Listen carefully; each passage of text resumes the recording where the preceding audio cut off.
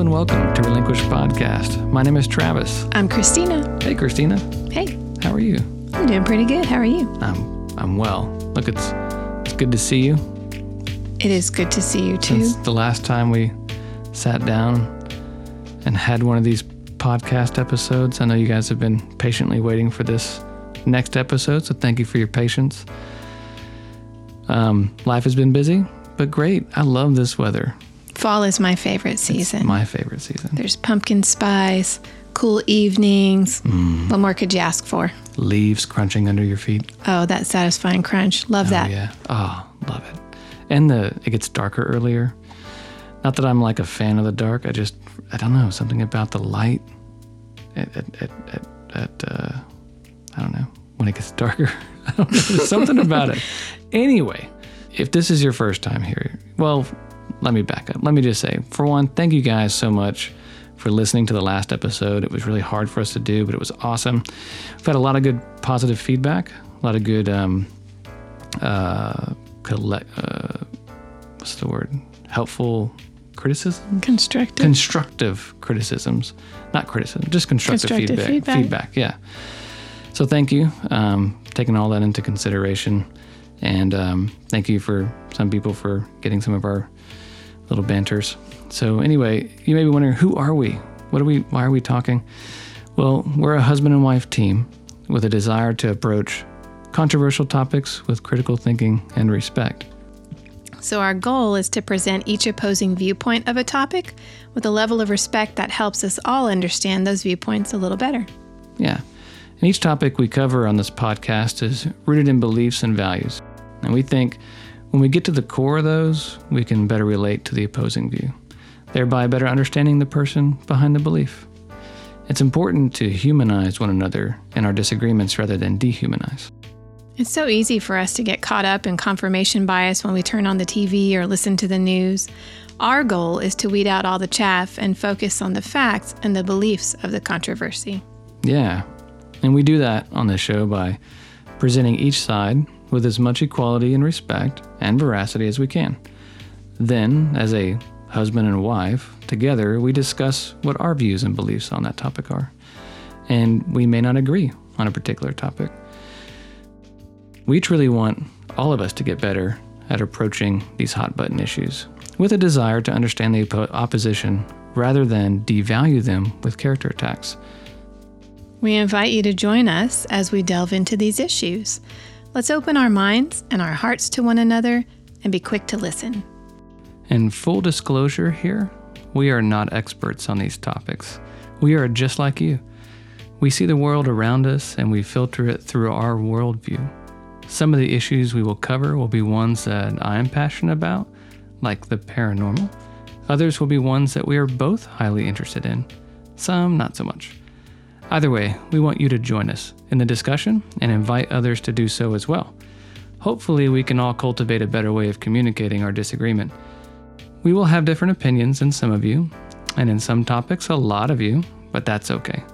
We are each unique and beautiful in that uniqueness. How we see things is part of that. Okay, let's get started on today's show. Today's show is brought to you by Denmark. Wait, what? Yeah. Denmark? Yeah, Denmark. The country? Yeah, that's right. The entire country of Denmark. Nestled in the southern part of Scandinavia, just north of Germany, Denmark is a mystical place where dreams come true. Enjoy a culture of non-violent problem solvers, except for those Vikings. It's also where one of my favorite musical artists, Agnes Obel, is from. So book your flights today to Denmark, full of water and things to do. Visit today. Thank you, Denmark.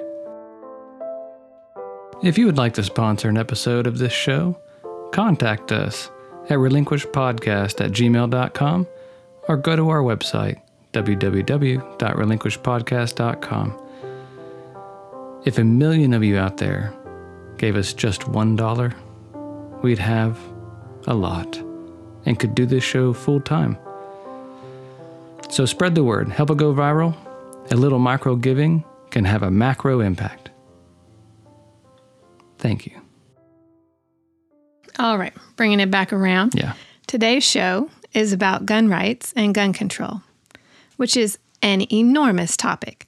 We could spend hours worth of episodes going into each facet of it. And of course, it's full of emotion due to the death and destruction caused by firearms, as well as the horrific results of not having a firearm if you need it to defend yourself against a violent criminal or an authoritarian government. So we think it's important to start the show with some ground rules of understanding, and there's 3.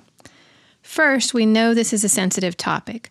Whether you are pro-gun rights or pro-gun control, please put down your weapons of confirmation bias and be open to listen to each side. Second, death from a firearm is a tragedy, even if it's in self-defense. No reasonable person would disagree with that.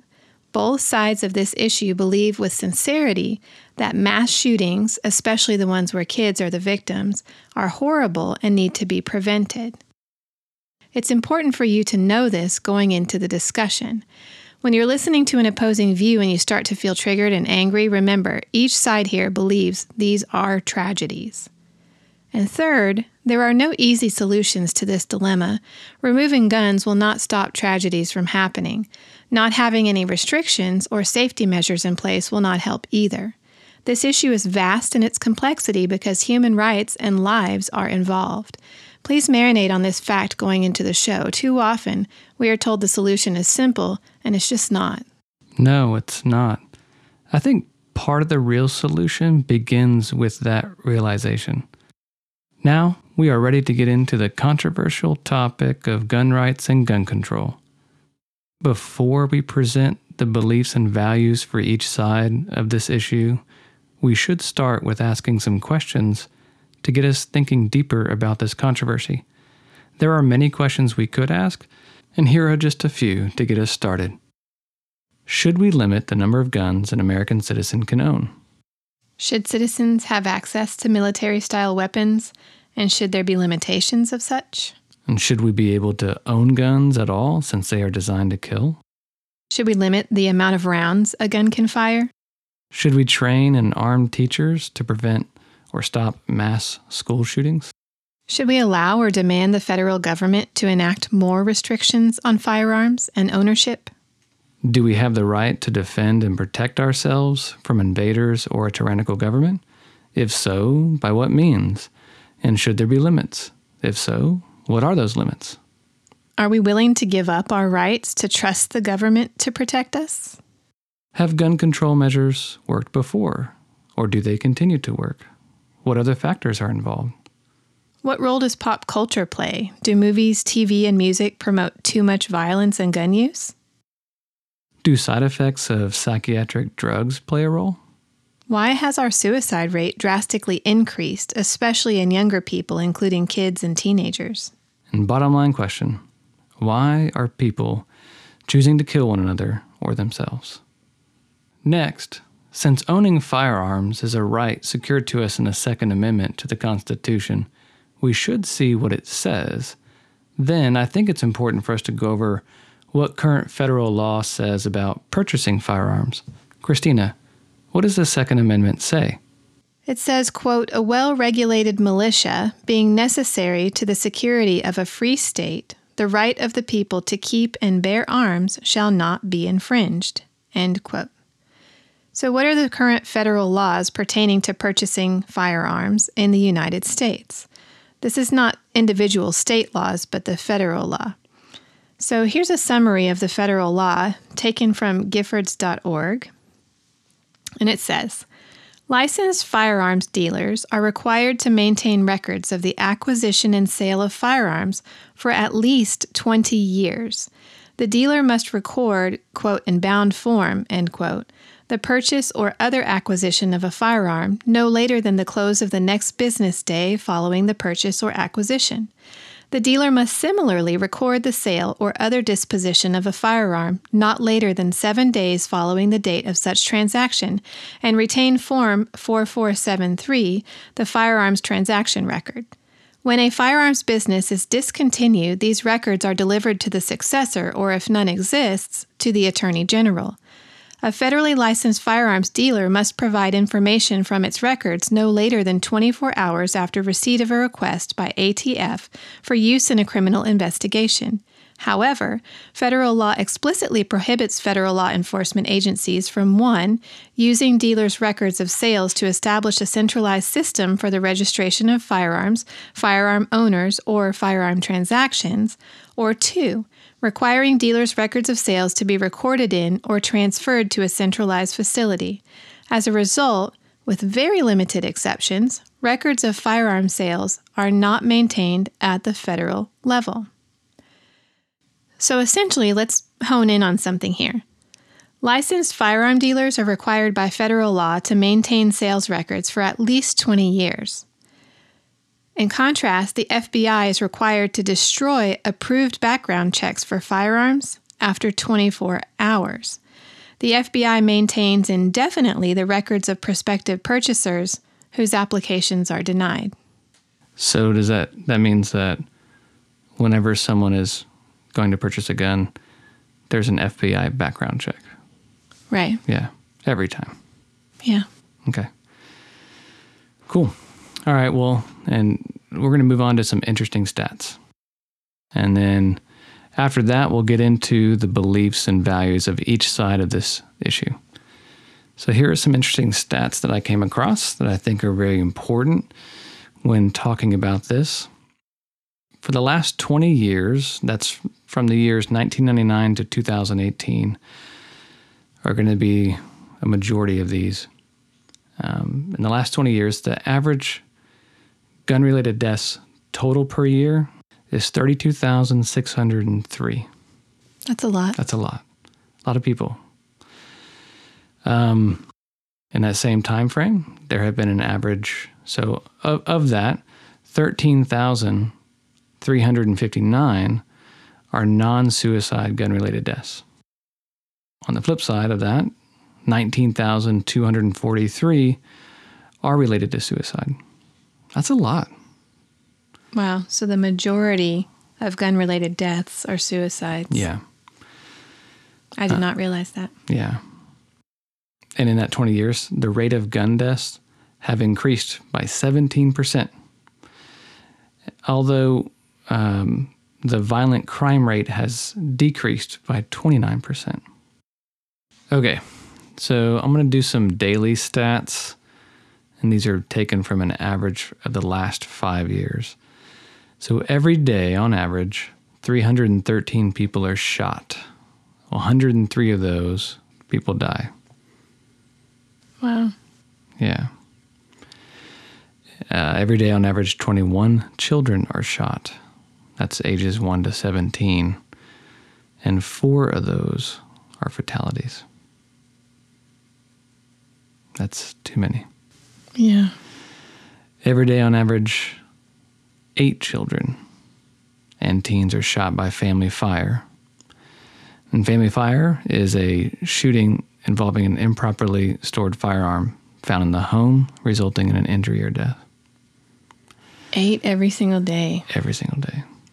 All right, so I think another important bit in this conversation is to talk about school shootings, since that's often what we kind of hear in the news. And so what I did is I gathered a lot of data about school shootings over the last 52 years, from 1966 to 2018. And I narrowed my focus on shootings that involved 4 or more fatalities, and that includes the perpetrator. So in the last 52 years, with those parameters, there have been 23 mass shootings at schools, and that includes universities and trade schools.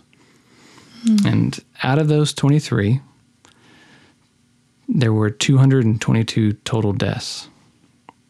And that includes, again, the perpetrator.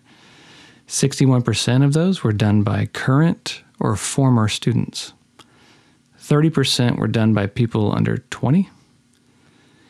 56% of those shootings have occurred since the year 2000. That seems a little significant. Yeah. 56% of the shootings of the last 52 years have happened since 2000. Yeah.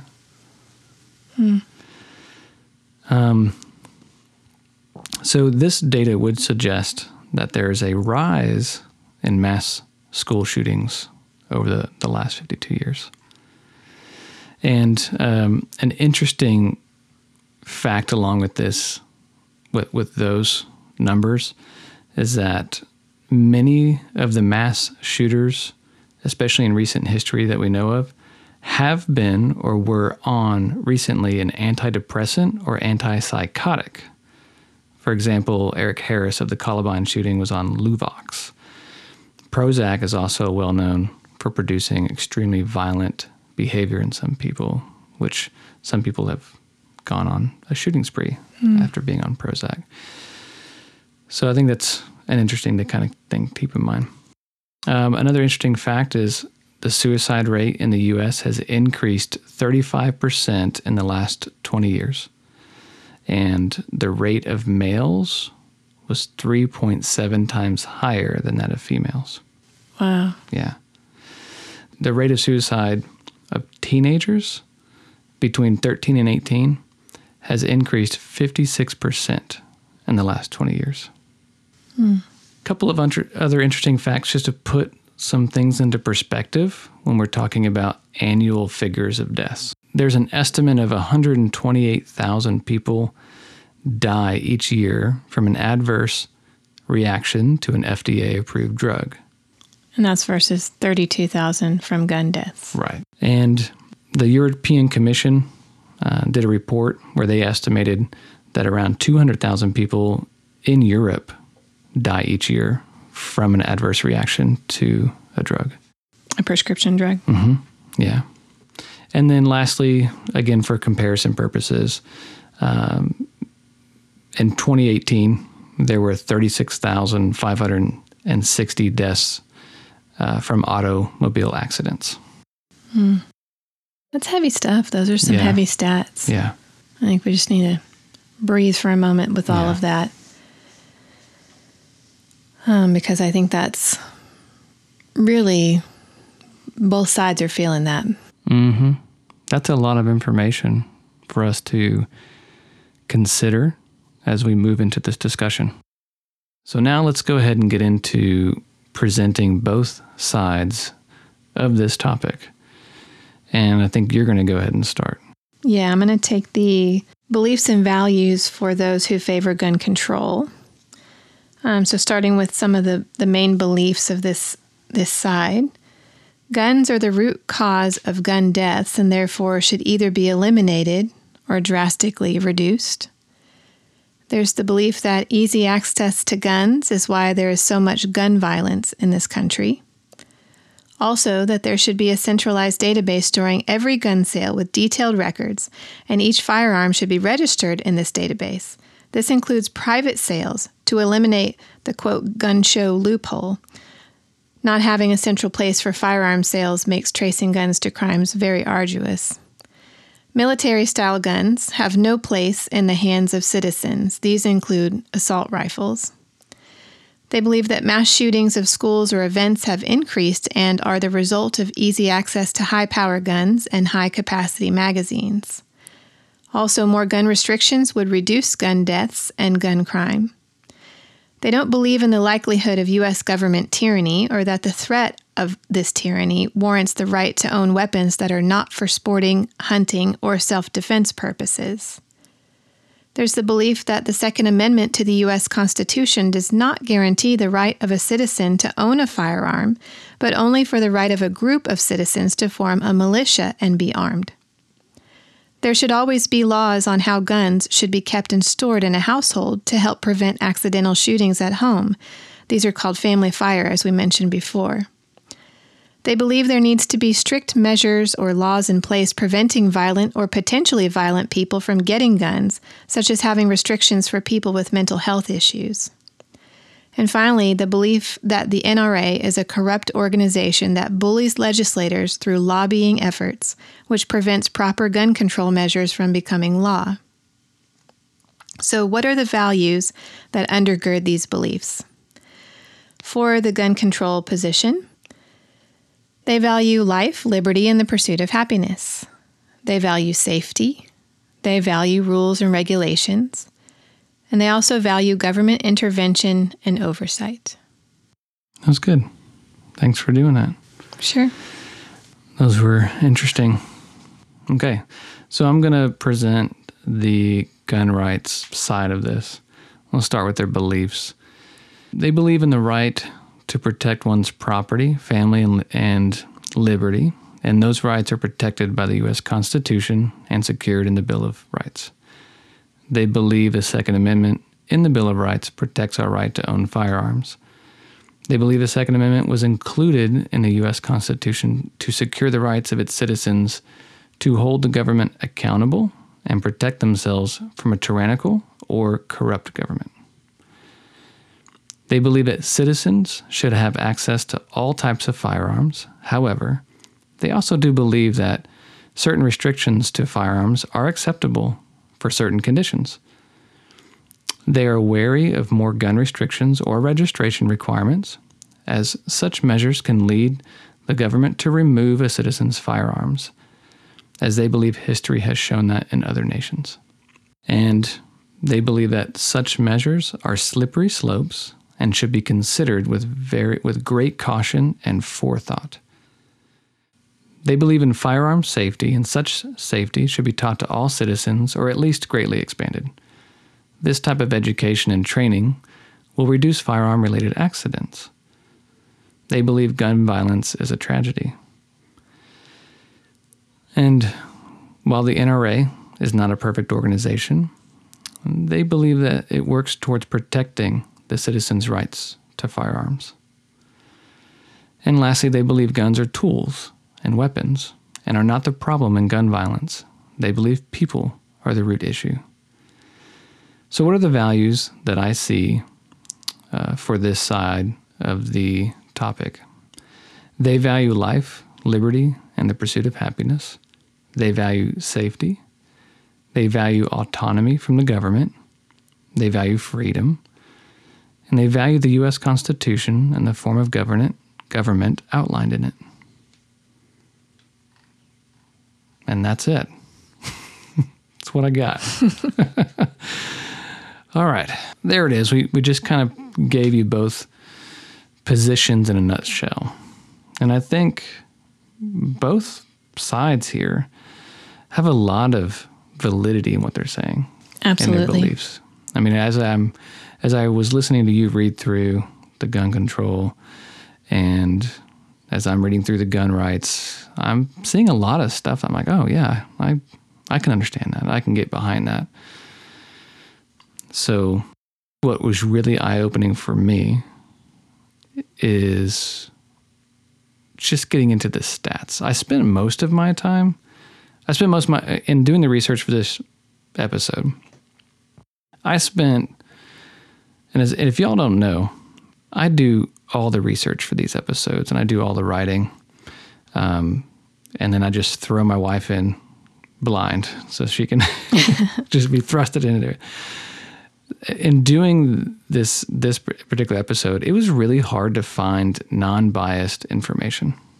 It was extremely difficult to find some kind of information that wasn't skewed or biased in some way. So I had to filter a lot of stuff out. But I think what stood out to me, and I have my own biases, and that's what it was really hard for me too. What stood out to me was the stats. Yeah. Going through those stats was just, especially the daily.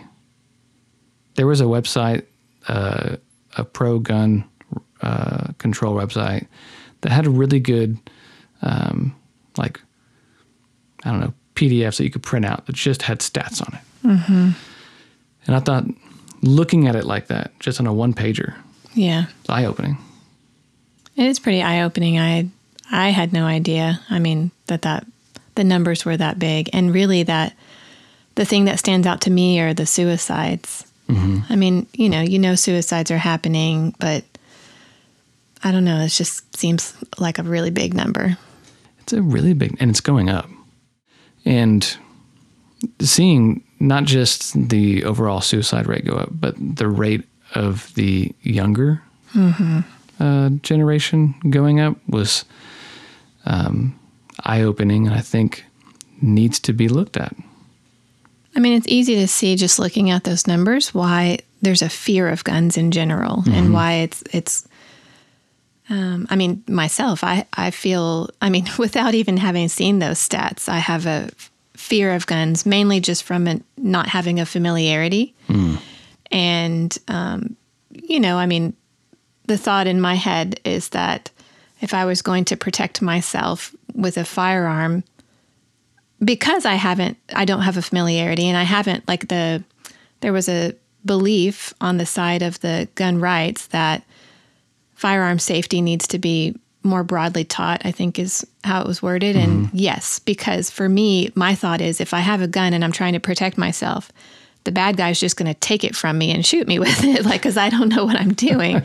And so, I don't know, that's just one thing that I think of. And I have a background in cultural anthropology, and so I just tend to look at behaviors of cultures over time and things like that. And at least in my mind, 150 years ago, the average citizen of our country had a gun and was very familiar with it. And it's just not that way today. I mean, although people don't really talk about it, but I don't know if I really know that many people who have a familiarity with firearms, you know? Well, I do. I think that's interesting that you have that experience, because I had that experience growing up until maybe 10 years ago. And I had the opposite experience growing up, because I grew up in the country where everyone had guns, but they were I grew up in the city boy. Yeah, but guns were for purely for hunting. Like, that's the only thing guns were for when I was growing up, and at least in my mind as a kid. And it was no big deal. Yeah, it was no big deal. People had gun racks in the back of their truck. Yeah, they did. Yeah. So yeah, I grew up in the city with parents that were very, I don't know if fearful is the right word, but adamant about not having any access to guns in the house. So I grew up kind of with a big fear around guns. I think a healthy one, and so forth. But we were taught at a very young age about accidental shootings at houses from kids investigating their parents' guns. Yeah, and I think that's important. That's an important conversation to have with your kids. I do too. I find it interesting that I never heard that conversation until I was an adult. Oh, really? Never. Oh, man, it was drilled into us. So yeah, that's interesting, because I know a ton of people with guns, and my views on gun ownership has changed. Now I am all for it, and I understand the need for not just protecting my home, because I have a wife and kids, but also my liberty and freedom in the country against a tyrannical government. I totally get not wanting to give up that right. Like, I think it's important for us to have that right, because there are other countries in the world who don't have that right. Right. And just looking at this topic too, and doing research, and there are dozens of examples in just the 20th century alone about governments taking over and becoming authoritarian over its citizens and performing genocides against its own people. And one of the things that they do in order to do that is they remove their ability to defend themselves. And I think on the gun rights side, that is a real probability in their mind, because it happens in almost every government over time where it tries to take over. You know, rooted in our kind of foundation as a country, we left a monarchy and a system that was oppressive, and we never wanted to go back to that. So with that being said, like, my views definitely being, I want rights. I want our rights to be able to have guns. And I'm talking all kinds of guns, bazookas, military style guns. However, because we're a country now that has 330 plus million people in it, we do, and because we have evolved as a culture, wouldn't you think? Like, our nation, we've changed. We that's have changed, for sure. Yeah. We have evolved into something different than what we really were. We need some kind of restrictions and measures. We do. To help prevent, an abuse of that right. And we need more education and familiarity because, in general, people are scared of what they're not familiar with. Right. Yeah. That brings me back to the safety aspect because you mentioned that. I think in school, I think it should be for one, finance needs to be a mandatory class, right? That's off topic. It is off topic, but it's personal finance. Sure. Starting in high school. Sure. But, to piggyback on that, personal safety needs to be taught. And part of that should be firearm safety. Yeah, it's interesting that we spend resources on like internet safety. And yet before there was internet, there was human interaction. And what about that safety? Right. Like you said, the violent crime rate has decreased significantly, but gun deaths are increasing. So it seems like when you're thinking about safety, gun safety should be kind of higher up on the list. It should. And again, what does gun safety mean? Does that mean more restrictions for that to be safe? Or does it mean... I think if more people knew more about guns, they would be able to have a more intelligent conversation, and there would be a lot more discussion and dialogue that is constructive rather than just the talking points that people hear on, little news stories or whatever.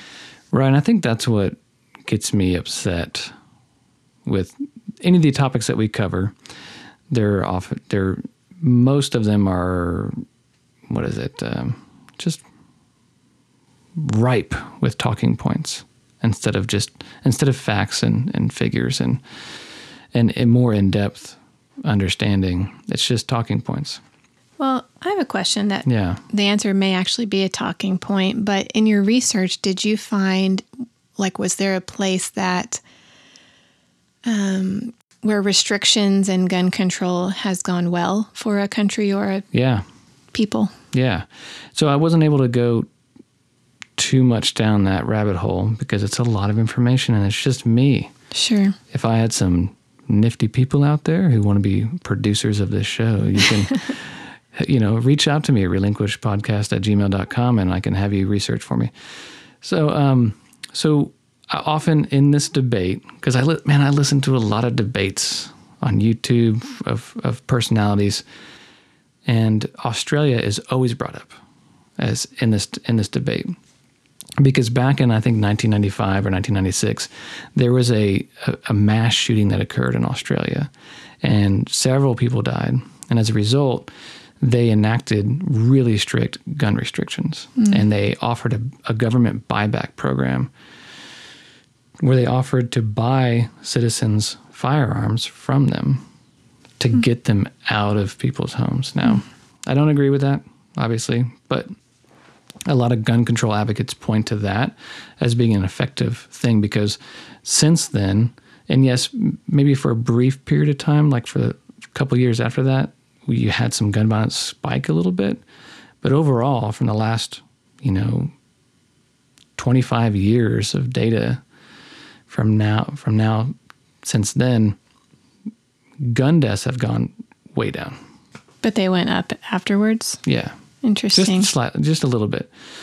Okay, so that's and a violent success. crime went up. Violent crime went up a little bit afterwards, but now, for the last 20 years, both have been going down. So that's kind of a success story. It is a success story. Have you found in your research places that put gun restrictions that kind of went the other way? Yeah. So I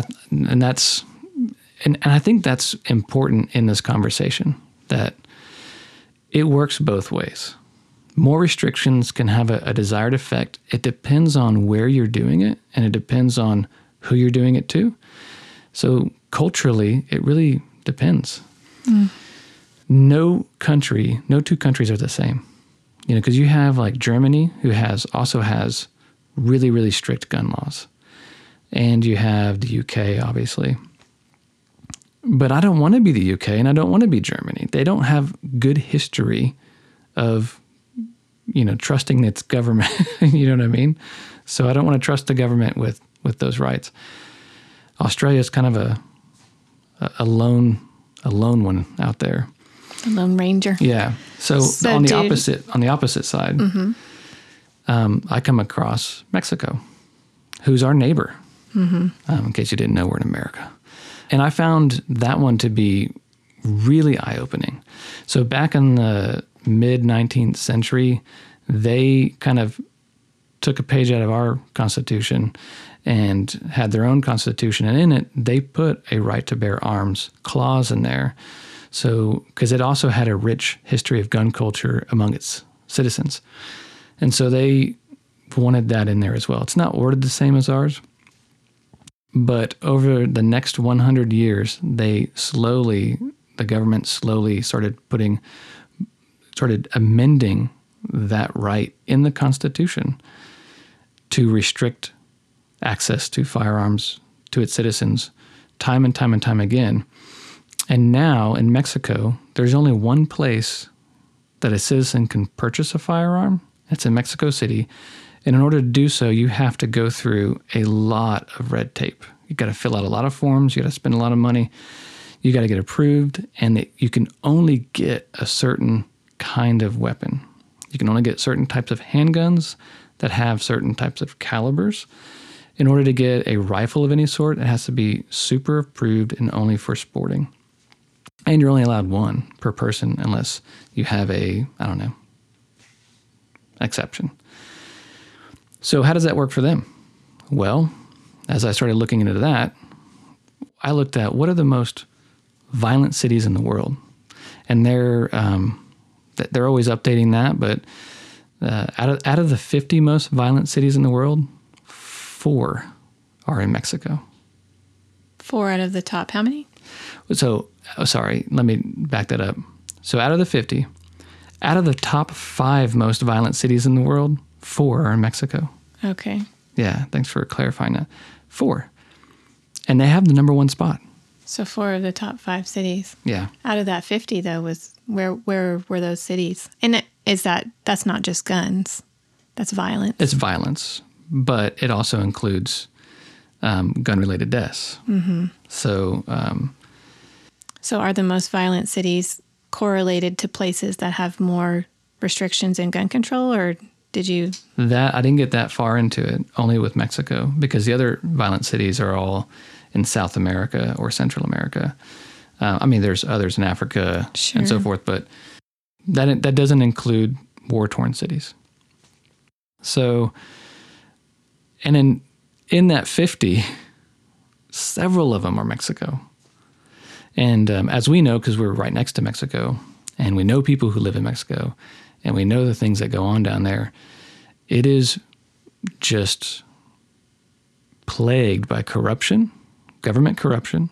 It's plagued by drug cartels, and the people are not able to defend themselves against perpetrators and against the government. And so that is an example of gun control not working very well. And I think that's what it's those fears. It's those examples of Mexico. It's the example of, the Armenian genocide and that kind of stuff. And and in Cambodia and those kinds of things, when those things were happening, that have the gun rights people saying less restrictions, because once you start putting restrictions, it becomes a slippery slope. And so, to their argument, they would say, yes, gun deaths are bad, but let's stop looking at guns as the issue, and let's start looking at what is causing people to do this. That's interesting that you say that, because I was going to ask another question just at representing the average Joe or the average Joelle. Joe or Jane? Sure. Okay.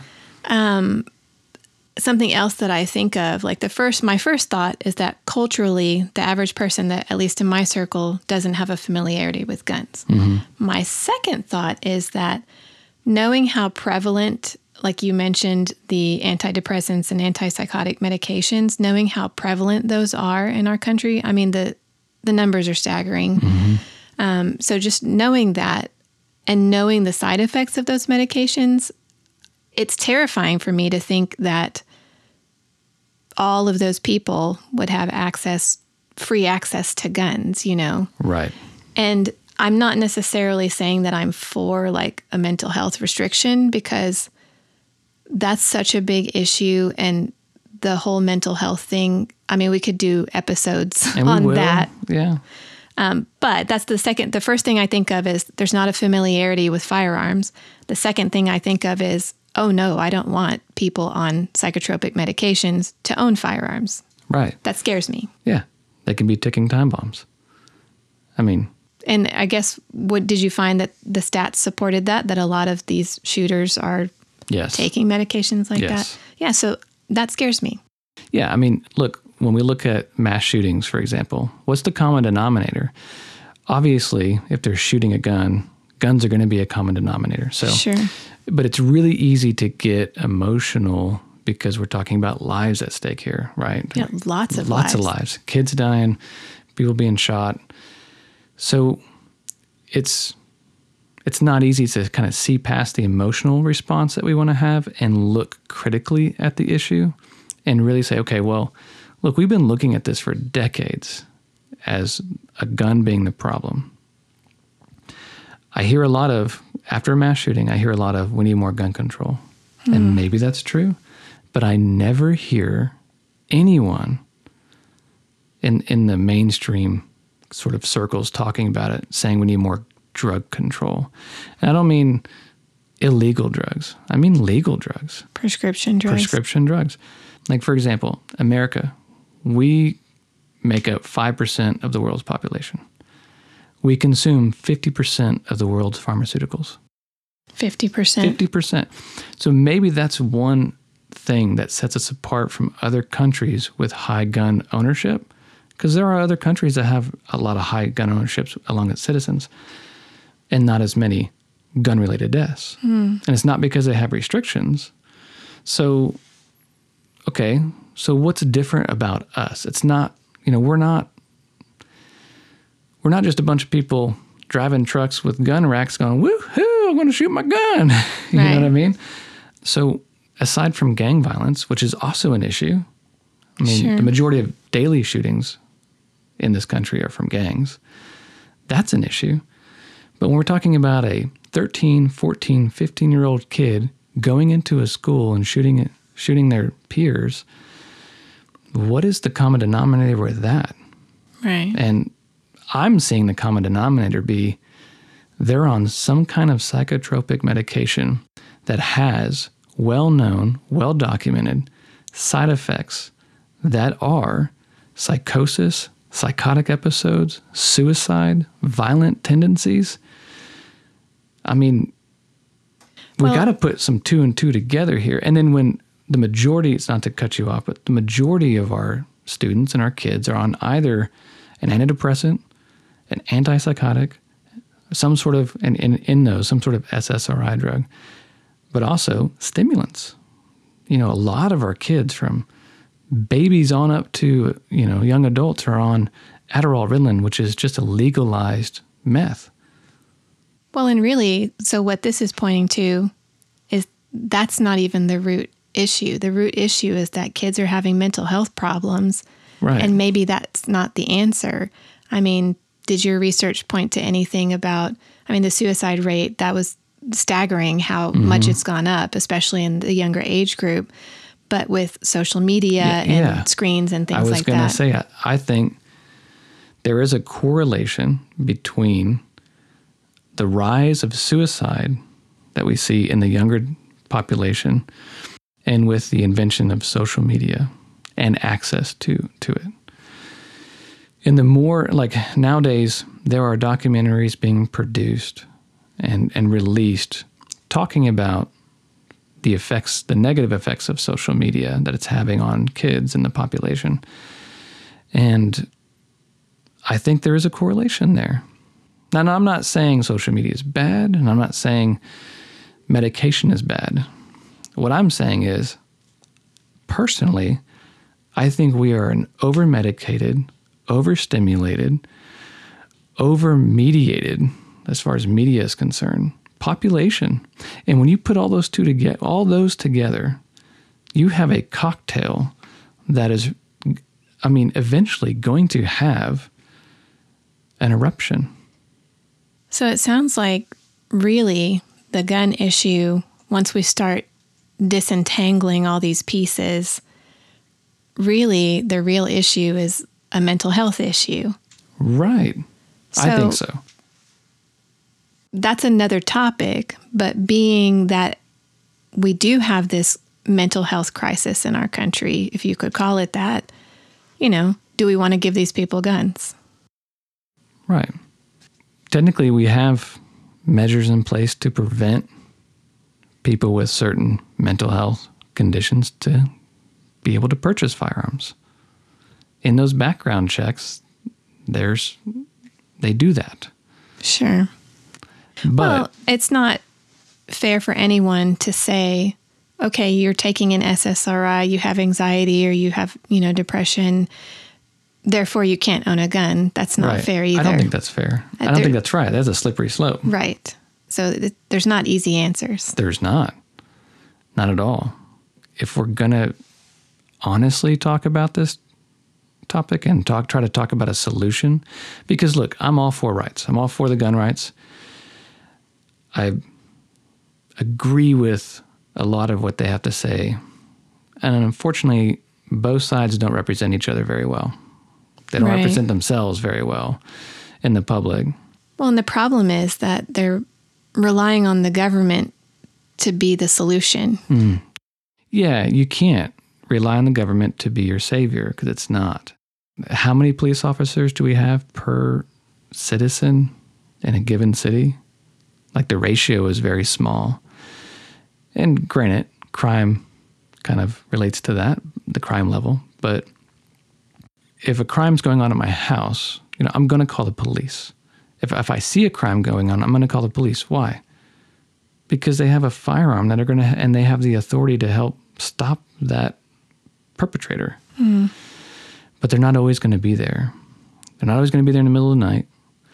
And they're definitely not always going to be there when it's a government trying to do it. So we can't put all of our faith and reliance upon the government, being local, state, federal, to be the ones to protect us, because we see that happening in Mexico and it doesn't work. The same is true in putting all of our faith and trust in the government to provide for us and protect us in a crisis. Hurricane Katrina, Sandy, and most recently Maria in Puerto Rico provided ample opportunity for violent people to carry out violent acts on the helpless. I mean, how many days did it take FEMA to get water to the Superdome in New Orleans? And another reason why we can't put too much faith in the government looking out for our best interest is because a lot of our legislators are heavily influenced by lobbyists. So one of the things I came across in the research was about the NRA. And yeah, they're not perfect, and I'm not a member. But I think in the last 5 years, the most they spent on lobbying was $5 million in a given year. Usually it's around $2 million. I read a lot about how they're bullies and that they bully people, legislators, into preventing, gun control measures from getting, approved. But I also read that they're like the most powerful lobbying organization out there, and they're the most powerful force against legislators. And so I was like, wait a minute, is that true? So I looked, and along what we were just talking about, the pharmaceutical industry spends an average of $250 billion per year. $250 billion? Yeah.